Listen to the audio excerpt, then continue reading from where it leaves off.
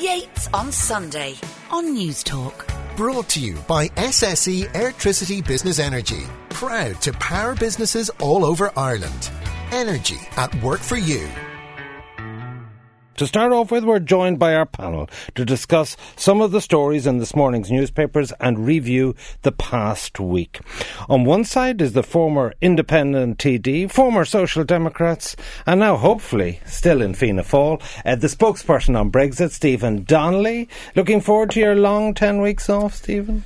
I would love to have a long 10 weeks off, Ivan. Thank you very much and good morning. I'm looking forward to getting a few weeks off in August. Yes, I am. It's been a busy, eventful year. Alongside him, former Fine Gael Senator and TD for Dublin South West, former Minister of State of the Department of Finance and now, of course, Dublin MEP in Brussels, Brian Hayes. I read in Phoenix you're making a return to the Dáil. You're going to take over from Richard Bruton in Dublin Bay North. Is this true? So I see. I'm not sure their sources. They didn't say their sources were, but totally untrue, all of it. But you have a great talent yourself That means it's a certainty. Okay.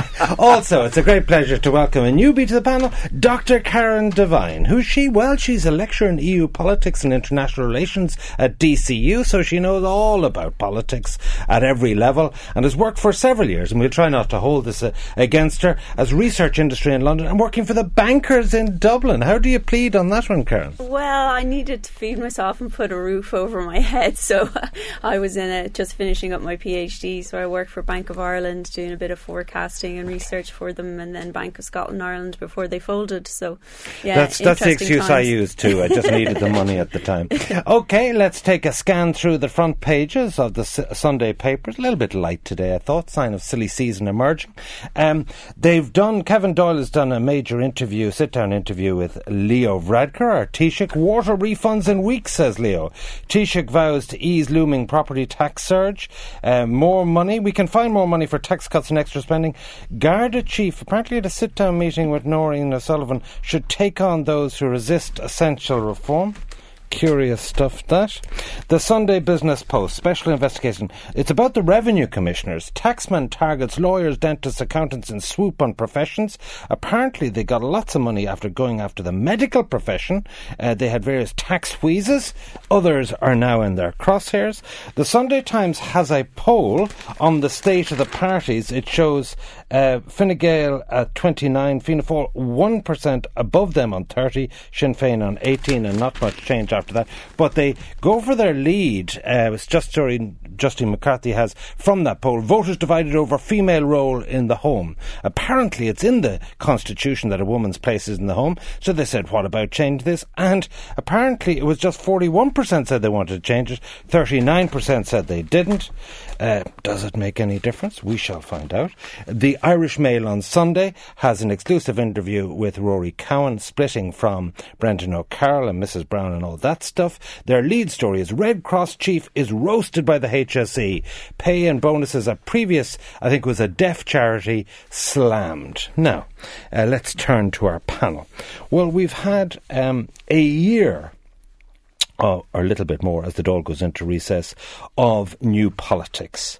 I said at the time of its formation, this was the worst Dáil, with a ragbag of independents and others who didn't understand the team game of politics, and it created the worst, the weakest government in the history of the state. It's actually worse than the Citizens' Assembly, because they can actually agree on things, but it's been much, much worse than even I feared. The minimal amount of legislation output, so many decisions, even things they actually want to do, like change judicial appointments, put back to September. Drink driving, a free vote. What's that about? Water, we'll put that back till September. Even something that Leo pioneered in health and alcohol bill, still no sign to bring it together. Stephen Donnelly, I just cannot see, and actually this has nothing to do with the players themselves, I just cannot see how minority governments can achieve anything, because effectively what you're giving everybody is right, say, now here, no, you can't do that. And you know what the end outcome of that is? Nothing is done. I think we have to be careful in this constant negative commentary on politics generally, right? So if you look at public faith in institutions of any kind. They fall and fall and fall. Now, they have steadied. But it's amazing to listen. Anytime I turn on the radio or look at the television and there's a conversation like this, it is a media commentator such as yourself, some of less political experience than you do, but basically criticising again and again and again, not a particular party, but sort of the democratic system as it is now. The reality is the people decided the makeup of the TDs in there. And an awful lot of people said at the time, it will be impossible for Fianna Fáil and Fine Gael or anyone else to form a government because your politicians just don't know how to get on with each other. And what we need is we need a parliament that figures out how to make this work and does it. And Parliament did figure out how to make it work, and we're in the middle of it. Is it as easy as having a majority government? Of course it's not. It's the first time we've had anything like this in Ireland. It is a more difficult environment to be in. But we do need to be careful with the incessant negativity about politicians trying to do the job, given the political numbers that the people returned. That was the decision of the people, and our job is to try and make that work. Fianna Fáil and Fine Gael entered a supply and confidence arrangement, and obviously some independents went in with Fine Gael to form a government. There are problems with it, of course there are. Are things moving as quickly as one might like them to move? No, they're not. But at the same time, some of the really stupid stuff that has happened in the past, be it in the last Fine Gael Labour government or I have no doubt in previous Fianna Fáil governments, take Irish Water, right? The debacle that was Irish Water would not have got through in this Dáil. Because in this case, Fianna Fáil would have said, I'm sorry, but we're just, and Sinn Féin, I'm sure, would have said, sorry, we're not supporting this. And so but it's Stephen, a bit safer. Well, there's a couple of points where, first of all, blaming the messenger is always wrong because it misses the point. But if you take something like Irish Water, what you see under new politics is the inability to say no to anybody. Oh yeah, we're going to have to refund the money. Okay, there's going to be free water. There's going to be no meters. There's going to be... in other words, every consensus that ultimately comes out is the weakest possible decision. So whether it's anything coming down the tracks, the 8th Amendment, public sector pay, you're going to have a default position to say, oh my God, we're not going to do anything that's unpopular. And I put it to you, there's a fundamental problem that... And this is really brought to light, which what I think is a farcical situation. We'll just take Shane Ross and the drink driving thing. Now, I'm agnostic on the subject, but just say he's right about it, that if we want to reduce road fatalities, we must have an absolute ban on drink driving. That's a valid point of view. Mm-hmm. What you've now got is a free vote. This is not like an issue of abortion or religious conscience. This is actually a matter of routine political business. And the thing is so feckless, so indecisive, that you have a free vote. And I'm saying to myself, the difference between a commentator and a minister has power to do things. It is emasculated ministers. Brian. Yeah, but I mean, I think you're being somewhat unfair to the TDs who were elected. And let's not forget, Ivan, 12 months ago, we were all told this thing wouldn't last 6 months, 3 months, and all the rest of it. I'd make a prediction this time next year in your studio on a Sunday, 12 months from now, this government will still be in place. Because there is no appetite amongst any of the major political parties for an election. They recognise the fact that there wouldn't be a fundamental change in terms of the makeup of a new Dáil. So the government have to get on with the job it's doing, notwithstanding the fact it has an agreement with Fianna Fáil. And I have to say this, Micheál Martin, especially within his party, has honoured that deal to the letter. I've made this point consistently. Fine Gael need to be generous. They need also not to take Fianna Fáil for granted. We have a new leader who I think is doing a very good job, but a leader who knows the dynamics of the Dáil. So, I mean, Fine Gael's task is to make sure it can produce legislation which can carry the Dáil. But equally, amongst the Fine Gael Parliamentary Party, they look out and they see other TDs deciding all kinds of issues, and they say, we're TDs in our own right, we're not independents, but we have a right to contribute to this. So I think, despite all of your negativity about new politics and the Dáil and all the rest of it... Can it make a hard decision? I think there are a few big issues this country needs to come to a position on, and one of them we'll talk about later, I know, on the question of pensions. What we need to do is to have agreement between Fine Gael and Fianna Fáil on some of those big ticket issues. No matter who's in government, our crowd or Fianna Fáil, come the next election, the issue will be, can there be some agreement on things like pension reform, on the question of third level funding, all of which is hard because you're effectively raising new revenue to pay for something in the long term. Now, I think that's the bigger issue. It doesn't really matter. I mean, Fine Gael government, Fianna Fáil government, I mean, that's all of it, that's grand, but the stances on the big long-term questions, my assessment is come the next election, I actually think, because I think the Rubicon has been crossed by Sinn Féin. I think the big game changer, I think it was described in the Irish Times by Pat Lee on Saturday, Sinn Féin now want to go into government here. Okay, they collapsed the government in the north, they won't take their seats in Westminster. Now they've decided that they want to go into government. The real question will be, there are three effective large power blocks in Irish politics, Fine Gael, Fianna Fáil and Sinn Féin. Will Fianna Fáil go into government with Sinn Féin? I predict they won't. I think the great majority of Fianna Fáil people, and especially Micheál Martin, do not want to put Sinn Féin into government. Our crowd certainly won't. And I think the only option will be, post the next election, will be a grand coalition between Fine Gael and Fianna Fáil. We offered it in the recent talks. I think Fianna Fáil were right to reject it then, and I wrote it at the time, because they did not want to cede the opposition benches to Sinn Féin. But I think there are many other cases in Europe. I mean, the most successful economy of all is led by the two biggest parties in Germany, the CDU and the SD party. It's likely to be the government at the end of September. So you think the intrinsic merit of having a 5-year stable government with a majority is a prize worth paying? Yeah, the problem is the dilemma in Irish politics is, and I was there for long enough in the domestic politics, we don't do compromise because it's not in the political DNA. Because of our PR system, because also of the kind of the cheapening of news stories in the media, everyone goes for the jugular. The committee system, looking on at some of the bizarre kind of goings on in some of the committees at the moment, really fundamental questions of proper standing orders and treating people fairly. There is, though, that I think is the big challenge, and that will take a kind of generation to change in Irish politics. Karen, my central point is, having been a member of cabinet, that if the government takes a decision on anything, be it big or small, they have to look over their shoulder and say, well, can we get through this through the door? And if they can't, they have to be hesitant and cautious, and they have to pull back. Whether that's Enda Kenny or Leo or whether it's Micheál Martin in a new politics situation. Is that not self-evident?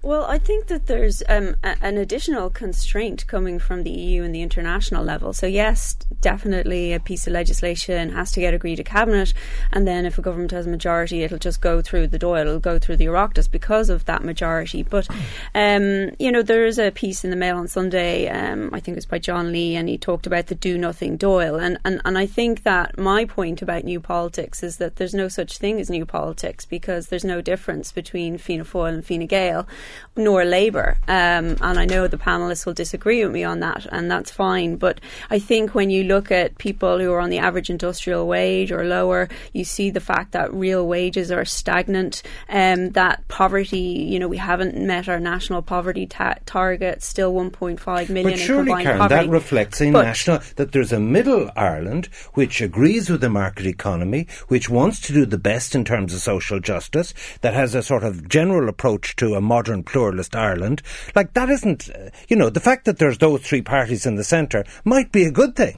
I think that there's a trend when you look at other countries in Europe. So, and even if you look at the alignment of political groupings left to right in the European Parliament, that in the last elections in the European Parliament, a lot of the centrist parties lost a good number of seats, and the more sort of right-wing or left-wing party groupings gained in seats. And if you look at, say, for example... But is that not just a backlash against austerity? Yeah, but you see, austerity is seemingly now a permanent feature of EU politics. And even just, I know we're talking about Brexit later, but Jean-Claude Juncker, in response to the day after the Brexit results and the referendum, so it was after the 23rd of June 2016, Juncker went into the European Parliament, and some of the left-wing MEPs were saying, is this not a wake-up call for the EU? Is this not a wake-up call in relation to austerity and the so-called bailouts? Let me make this point, Brian, because this is important. And his response was, and a lot of the MEPs who are centrist are saying, there's no problem with austerity. Juncker said, well, the consensus within the Commission on austerity has ended.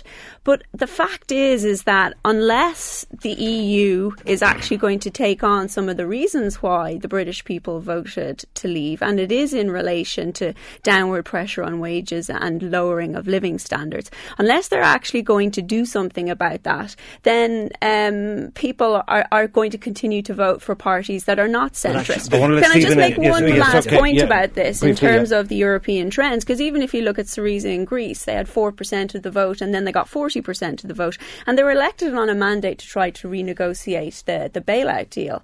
And the pressure then from the EU, basically the EU did some manoeuvring to get those people out of government. You only have to look at what Yanis Varoufakis is saying about that. So you have constraints coming from the EU level, that if the government has a mandate to actually do something instead of a do nothing Doyle, and Leo Varadkar, I remember in 2011 was now Taoiseach, but at the time when he was campaigning to get into office, he was saying, not one more cent. And Enda Kenny then, once he was in office, said, no, I didn't ask for a debt write-down. So the Irish state is constrained financially because of the austerity and because of the bailout. But what is happening at the national level is constrained by the EU level, because if there was a party in the Dáil who wanted to do something, the EU would actually have them out of office. Taking up those 2 points, the middle ground point and after the next election what's going to happen, and I think it is refreshing what Brian had to say about that. I mean, would you echo that in terms of if we're faced with a Brexit and other difficulties of having had 2 years of paralysis, that we need a strong government?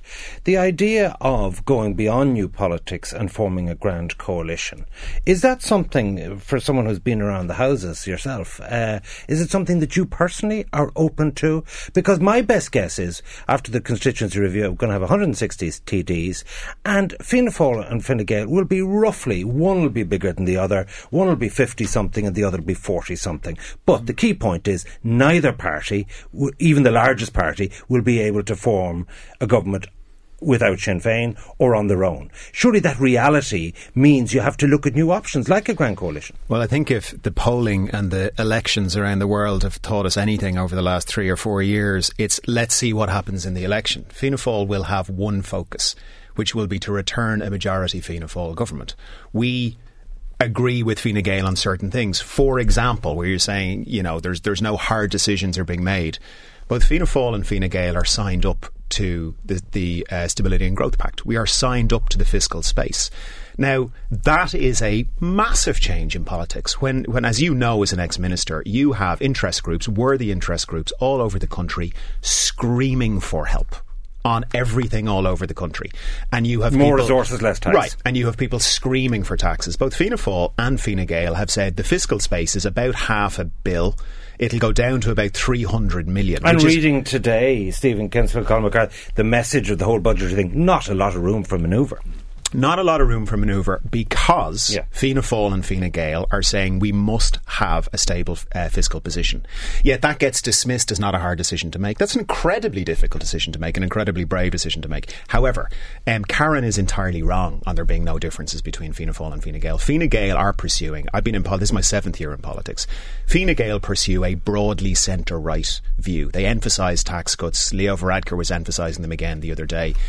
Fianna Fáil, over the last 6 or 7 years, has been pursuing a broadly centre-left approach. And to state that there are no differences between them is simply it's kind of marginal. Incorrect. It's not like kind of PDs no, but hang on. versus No, Paul it's not. Murphy. It's not. No, it's not solidarity versus some right-wing thing. Yeah, it's within a margin.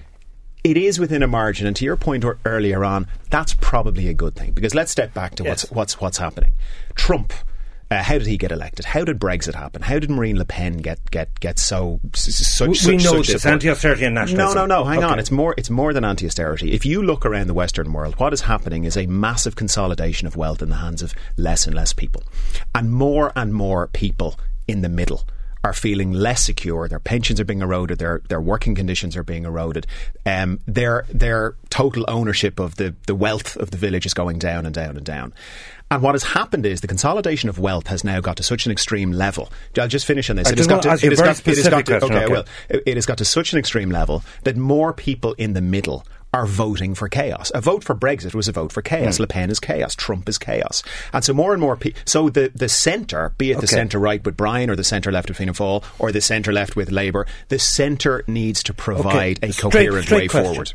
After the next election, if Fianna Fáil are the largest party, would you rather new politics in reverse, where Fine Gael propped you up as a minority government, or would you rather Fianna Fáil leading a Fine Gael-Fianna Fáil coalition government? I think that depends on an awful lot of things. It depends. You're open-minded. It depends. Well, sure. I mean, we are in the reverse situation at the moment. I think it is good to hear. I mean, everyone has to be open-minded about this because we're in a totally different situation. But there's just 2 points I want to make, and on this thing, the centre ground. I mean, yeah, there is difference between Fine Gael and Fianna Fáil, but it is marginal. And I've been around it, and that's the strength, actually, in our country. I don't see that as a negative. One of the great reasons why Ireland is in a much better position now, even where we were 20, 30 years ago, is because of that continuity of policy on a whole range of issues, from social policy, indeed, especially constitutional change, but also in terms of the economy. So I don't see that as a problem. But if you look at the poll that came out today, Ivan, and I tweeted about this last night in the Sunday Times, and this is one of a number of polls that's showing, the collective Fine Gael Fianna Fáil vote in that poll is nearly 60%, which is 10 points up in the last general election. Last week it was 51%. Yeah, I know. 24, yeah, I know, but but you're saying it's growing. The point I'm making is recovering. What's recovering across Europe, despite what Karen's point, which is very much the language of 2011, 2012, we're in a totally different space now in the Eurozone. 5 million jobs created in the last 3 years. The Eurozone is the most fastest growing region of the world. Vis-a-vis the United States of America. Our rate of growth in the Eurozone, the 19 member states of the Eurozone, is 2-to-1 vis-a-vis where the United States of America is. So the point I'm making is, for everyone to be saying that the euro, it's all about austerity, it's not. It's actually a growth phase. And the left don't want to hear that, but the truth is that the consolidation has worked in getting Europe to a better place. Now, centre ground, I think, can come back. One of the reasons I was a great fan of Leo Varadkar, want to see leader of our party, is he actually can articulate the new centre ground politics of European politics. And I think, we needed to move to a new leader, not just the next generation, but 2 generations from that, as a means of articulating that hope in the future European project. I've got to take a break, but I'll let the listeners have their say. Barton Monaghan, this Dáil is useless and people are becoming more and more disengaged with politics all the time. By the time of the next election, the turnout will be a record low and it's all the politicians' fault. This do-nothing Dáil politicians gone on their long summer holidays. The electorate should not tolerate this nonsense in the modern era. Our Dáil is nothing more than a home for the bewildered. My panel this morning, Dr. Karen Devine of DCU, MEP Brian Hayes, and maybe coming back to the Dáil, although he denies it, and TD Stephen Donnelly, who's currently with Fianna Fáil. Now, Brexit is what we want to talk about. It's their mastermind topic of expertise, all of these guys. So, let's start, because round 2 of the formal talks between the EU and London recommence next week. The first one was really a getting-to-know session. But in the last hour, Tony Blair, the former Labour Prime Minister, has been speaking to Ridge on Sunday on Sky News about Brexit. I think it's possible now that Brexit doesn't happen. I think it's absolutely necessary that it doesn't happen, because I think every day is bringing us fresh evidence that it's doing us damage economically, certainly doing us damage politically. And I think public opinion is moving on it. Look, this time last year we were the fastest growing economy in the G7. We're now the slowest. Our savings ratio is at the lowest for 50 years. The investment community internationally has now gone really negative on us. Our currency's down 10, 12%. Investment in the motor car industry, for example, is down 30%. Living standards are stagnating. I mean, this is causing us real damage. That's beyond doubt. So the question is, in circumstances where the party leadership in both main parties is still committed to Brexit, how does it happen? And I think it happens if there is a strong movement for change out in the country that starts to impact on MPs. And, how that happens, second referendum, votes in Parliament and so on, I think that, in a sense, you get to that later. The question is, can you get a clear sense from the people in the country that the will that they expressed last June is shifting? Tony Blair speaking common sense, I would have thought, from a British perspective. Karen, the fascinating thing for me a year on is, because we've had all the analysis of, Michael O'Leary's been in the studio saying the planes will stop because they won't accept ECJ judgments, the impact on energy, fisheries, we could go on and on and on. The fascinating thing is, what do you think the Brits want? What is their Brexit strategy, given the election, given the weakness of May? And, you know, I've chaired conferences where British speakers spoke, you know, and it could be the minutiae of the food industry. And you know what? They say, we've been to Whitehall and we don't have a clue beyond concepts what the position is. What do you think is the progress on a detailed British position? I think that there is a tension between the idea of the soft and the hard Brexit. So the hard Brexit is that you leave the EU entirely and that you leave the European Economic Area, which is basically a free trade area where you have the 4 freedoms: goods, services, people, capital. It's the background to this, and it's interesting that Tony Blair cited, you know, standards of living basically stagnating as a reason for stopping Brexit, because the living standards have been stagnant predating the financial crisis. And one of the issues is the free movement of people. That's a kind of a hard line for the Tory government. And it was part of David Cameron's, in his letter, like before the referendum, he was trying to get some concessions from the EU on that. The EU should have given him concessions on that. There's a number of reasons why. First of all, this notion... That's water under the bridge. I mean, like, that's over. But I mean, we now have Brexit. What do you think? What do you think? Right, in terms of, you know, Boris says, go whistle for your money. In terms of, some people are saying, well, we'll go for the EEA Norway solution. Do you think there exists in the British cabinet or in Westminster an emerging viewpoint of what Britain wants? Yeah, look, I think Theresa May, I believe her when she says Brexit is Brexit, and she's talking about a hard Brexit. For me, if the EU is willing to give a concession on the free movement of workers, of people, I think that the UK would want to stay within the EEA, the free trade zone, the European Economic Area, have a kind of a Norway option, because it's not in the EU's interest and it's not in the UK's interest to leave that. However, the problem is that the EU... I think, I call it EU evangelism, okay? So this is no slight on anyone who's evangelist. I say more power to you. But I'm talking about EU evangelism. And interestingly, Ray Bassett kind of touches on this notion in his article on the Sunday Business Post, in that there is, from Jean-Claude Juncker's perspective, how he is approaching the negotiations with Brexit is that you've decided to leave the EU. This is a personal insult to us. We are personally injured by this. We are outraged by this. They're taking it very emotionally. He actually said in the European Parliament, this is not a time for reason over emotion. Okay, and what he's saying is no third-party state outside the EU can have the same benefits as one in the EU.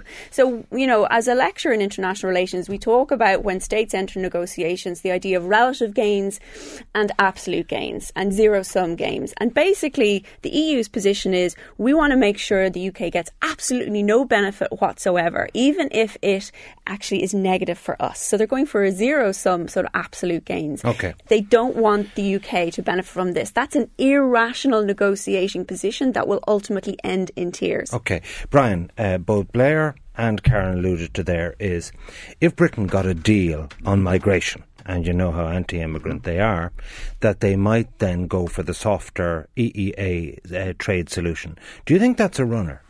Well, John Bruton dismissed it yesterday. Yeah, well, I don't agree with John on this. I think, you know, the emotional argument that comes from the hard left as much as it comes from the pro-European element. But the emotional argument is there's no possibility that we can give in on some of the 4 freedoms. When we get to the really hard substantive deal that will have to be constructed, I wrote an article last week in the Business Post where I said that we could end up with them half in, half out. I mean, I think they're going to be outside the European Union as we know it, but they could ultimately end up in an EEA type arrangement, a bit like Norway or Switzerland, if a specialised deal was done for them. Why is that so important? Because the financing of the European Union is interdependent with the City of London and vice versa. 40% of all our loans across the 27 member states originate in some shape or form in the City of London. And I think the concern is, and I wouldn't be too worried about Karen's comments about Jean-Claude Juncker. He says lots of very interesting things. It depends on the time of the day he says it. But you mean he might have had a gin and tonic? He might. I'd be much more concerned with people like Michel Barnier and the serious people around the negotiations. And there are very serious people who understand that this whole, if there is to be a rupture, some kind of cliff edge, it could actually be a new Lehman Brothers. It could be a systemic threat to the financial security that we've had to work so hard to put in place in the last 8-9 years. So there's that sense of realism around the place. So I don't think you can dismiss anything. But I think the really important thing that Blair was saying yesterday was, we should be open to look at every possibility. I mean, the British political system is still in crisis. Garrett wrote this speech years ago in the Dimbleby Lecture, I think in the 1970s, spoke about, the kaleidoscope has been shaken.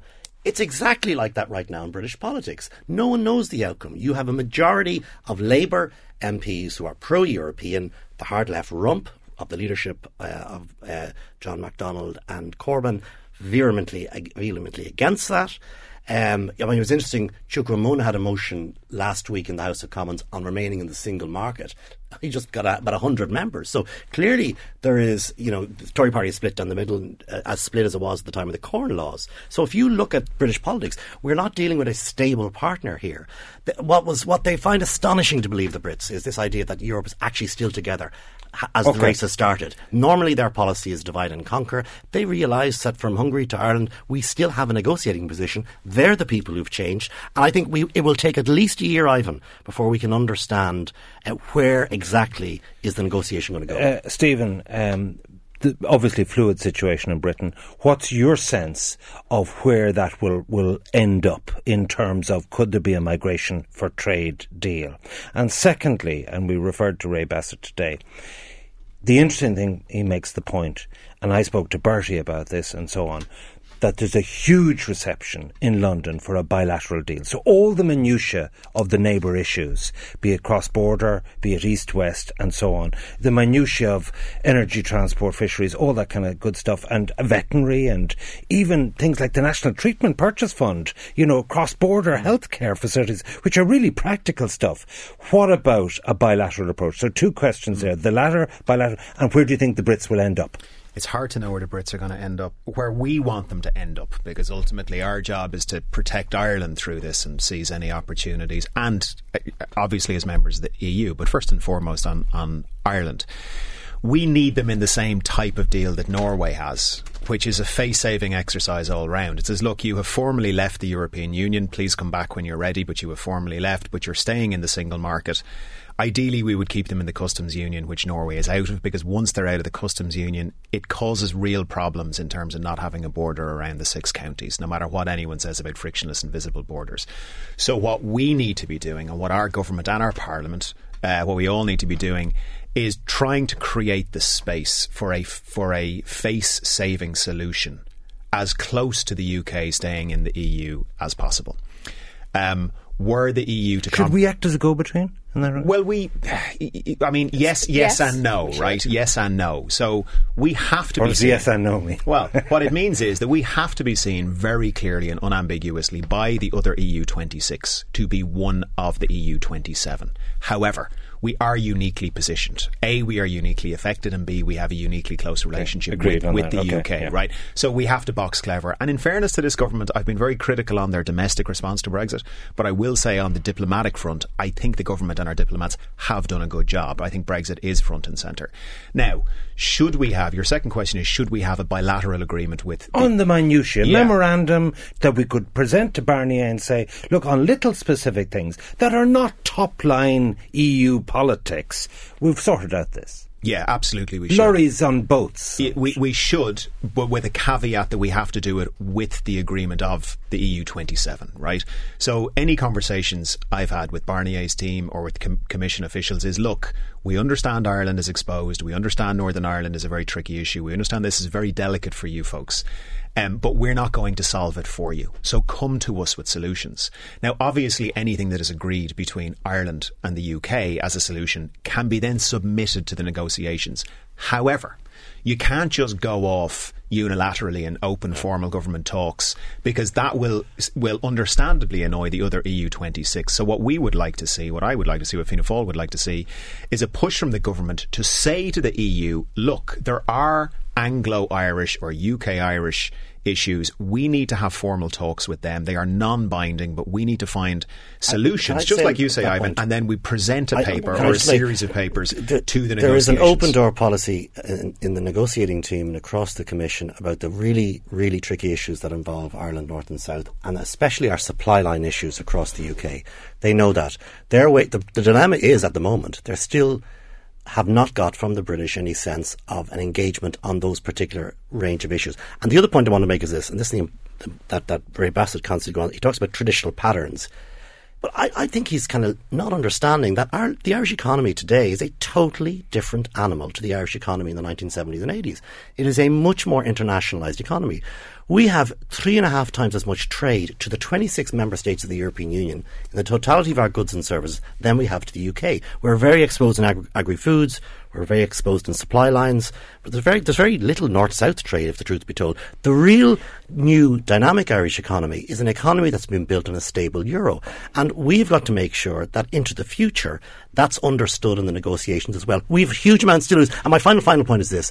I mean, the real argument here is this idea that we're the only country affected. I mean, I spoke to colleagues in Bavaria. They're BMW people. There are 40,000 people working in BMW factories there. They've skin in the game on this as well. The Dutch have skin in the game. Lots of countries have skin in the game. Okay, and I'll give you you mentioned that the Eurozone and stability and so forth, but Ireland does less than 1/3 of its trade with Eurozone states. Okay, so and yet we're in a common currency where not in goods and services. We can't control our interest rates. That's not true. We can't basically manipulate what is that just on goods though? Britain has in relation to being able to dig themselves out of an economic situation. You favour a bilateral Ireland? I actually want us to go further. I actually am surprised that there isn't an Irish person on the negotiating team on the EU side.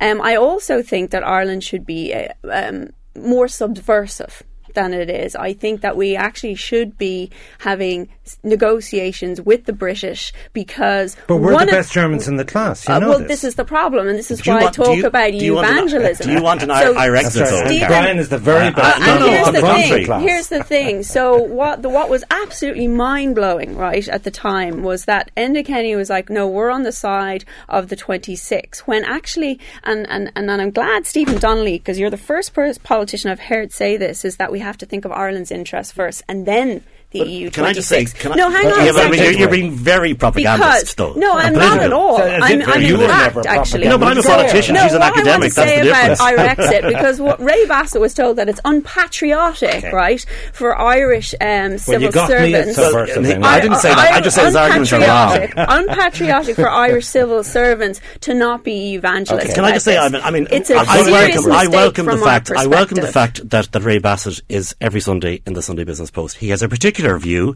and it is, all I'm saying is that those of us who want to remain in the Eurozone system, and I believe we are the majority, equally have a right to have our views heard in public. That's all I'm saying. My panel is Stephen Donnelly, Brian Hayes and Karen Devine. Well, we had the summer economic statement, which sets the context for Budget 2018 this week. And both that and Leo Varadkar's interviews, including one of the Sunday Independent today, completely failed to address what I was hoping that a former Minister for Social Protection would address, which is our looming pensions crisis. I won't go through all the reports that have been published since 2005 with successive governments saying that basically 2/3 of people working in the private sector, which includes self-employed people of 1.5 million people, have no pension provision beyond the old age pension. And for those who don't know, that's 12,391, which is 27% of the national average wage. So, you've got all these millennials out there. They actually are a generation of renters. So, a mortgage is actually a retirement savings scheme. So they're going to have to pay rent in their retirement. A girl born this very day, in mid-July 2017, has a 50% chance of living to be 100. I won't go through all the statistics of how we have longer life expectancy and how the ratio of workers to retirees is going to reduce over the next period between now and 2036 from 5-1 to 2-1. Less people paying to keep more going. We also have the unfunded situation, public service pensions, circa that's doctors and nurses and teachers and so on, about 100 billion, and the cost of the old age pension for 300 billion on top of that. So we have no money set aside. Rainy day fund is a drop in the ocean. Could I put it to you that this is an absolute inevitable disaster of retirement poverty, Stephen, that you're going to have retirement apartheid insofar as the 400,000 people in the public sector have still defined benefit pensions. So this is a real problem for private sector people, and that now is the time, uniquely, because the USC, which brings in 4 billion, which is taken out of pay pockets, is not, going to be abolished. And Leo Varadkar was very hot on this topic before he became Taoiseach. Take a listen to what he said to me in this studio about it. What I'm proposing that we do is that we follow the example that's been done in other countries, Australia, New Zealand, Singapore, for example, to a lesser extent Britain. And what we do is we automatically enrol everyone into a pension scheme, into a personal retirement account, which they own, they control. They put in €1, their employer matches it with €1, and using either tax relief or the SSIA type arrangement, the government puts in €1. And what you do, obviously, is you start off very low. You start with kind of 1% a year, but over time you phase it up to the kind of figures you're talking about. And is there an opt-out for employers and employees? There's an opt-out for the employee, obviously. But what we found in Britain, for example, is people don't opt out. Everyone fundamentally understands the way pensions work. The rainy day, the long term. Yeah, well, first of all, you have to pay into it. That's nobody's going to give you a free pension. How quickly could this be up and running at a departmental, operational, administrative level? Yeah, well, it's important to get it right, of course. So what we need is legislation. We need IT systems and financial systems, and I believe we can have the first payments going into those accounts by 2021. Will it happen, Stephen? Yeah, something like that needs to happen. I don't have the detail to know if €1 is the right way to go. One third. Yeah, but certainly an opt-out pension, it's a success or a finding of behavioural economics over the last few years. It's a bit like the donor cards. You still have full freedom, so it's not sort of nanny state stuff, but it just says, look, this is the right thing to do. We're not going to make you have to go through the rigmarole of setting it up. We've put you into it, and if you don't want to be in it, you can be out of it. Two things. On the good news side, this is because of good news, right? This is because people are living much longer than they used to live. And so the problem we're having to deal with is, how do we make sure people can, have a decent life in retirement? The bad news, as you referenced, is right now there's about 5.3 workers to every pensioner, and by 2060 there'll be 2. And so where I would disagree with you, Ivan, is to saying that there will be apartheid, say, between private and public sector. Actually, and I was making this point to some of my Fianna Fáil colleagues in the last few weeks, be you a teacher, a TD, a guard, a soldier, or anything else with a private sector, public sector pension, under no circumstances right now is that pension guaranteed. You can have a piece of paper that says, but sure, the state owes me this money. And the state in 2060, unless we sort this out, will say, yeah, but there's no one to pay you. Because as everybody knows, public sector pensions are non-funded in that they come from the taxes we pay today. And so what we've got to start looking at is a transition to a funded system. Now, it takes decades to do it because the amounts of money involved are astronomical. But at 2 workers to every pensioner, I can tell you right now, if nothing is done, public sector pensioners won't be getting their full public sector pension because there'll be no money, and we certainly won't be borrowing more and more and more to do it. So an opt-out is a good idea. Fianna Fáil But Stephen, there's a very specific issue. George Osborne introduced a national auto-enrolment pension scheme, and very few people opted out of it. So if you change job, you keep paying in.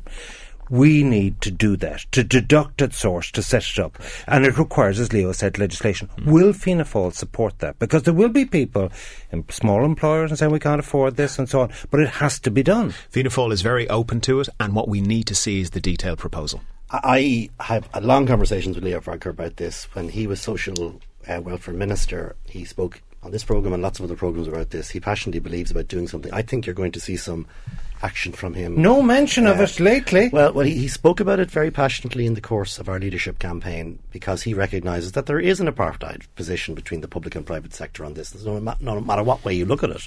In a circumstance where 60% of people on the private sector side do not have recourse to a private sector pension, we need to do 3 things. Auto-enrolment took the Brits 4 years to put in place. This is not easy, because every business, big and small, micro SME, the guy who employs 2 guys has to put this thing in place. But we need to have that first and foremost. Secondly, I actually think his idea, which both Pascal and himself committed to this week, of actually merging PRSI and USC together, gives the opportunity long term of allowing people to make more contributions so that they will have something over and above what we describe as the old age contributory pension. And I think that's a good thing long term. And the third point is this.